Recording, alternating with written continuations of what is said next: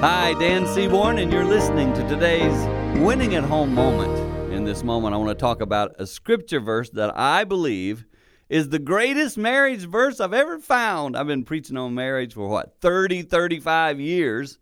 I've worn Ephesians 5 out. I've worn 1 Corinthians 13 out. But today I want to tell you about this verse, Matthew 6:33. Some of you know it.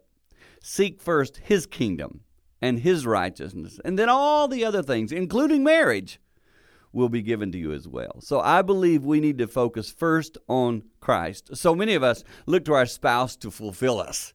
We need them to keep our pockets full, make sure everything in our life is taken care of. But our spouse's first goal should be to serve the Lord. Our first goal should be to serve the Lord. I've been figuring this out. Makes marriage a whole lot better and biblical. That's a little tip that will help you grow and win at home.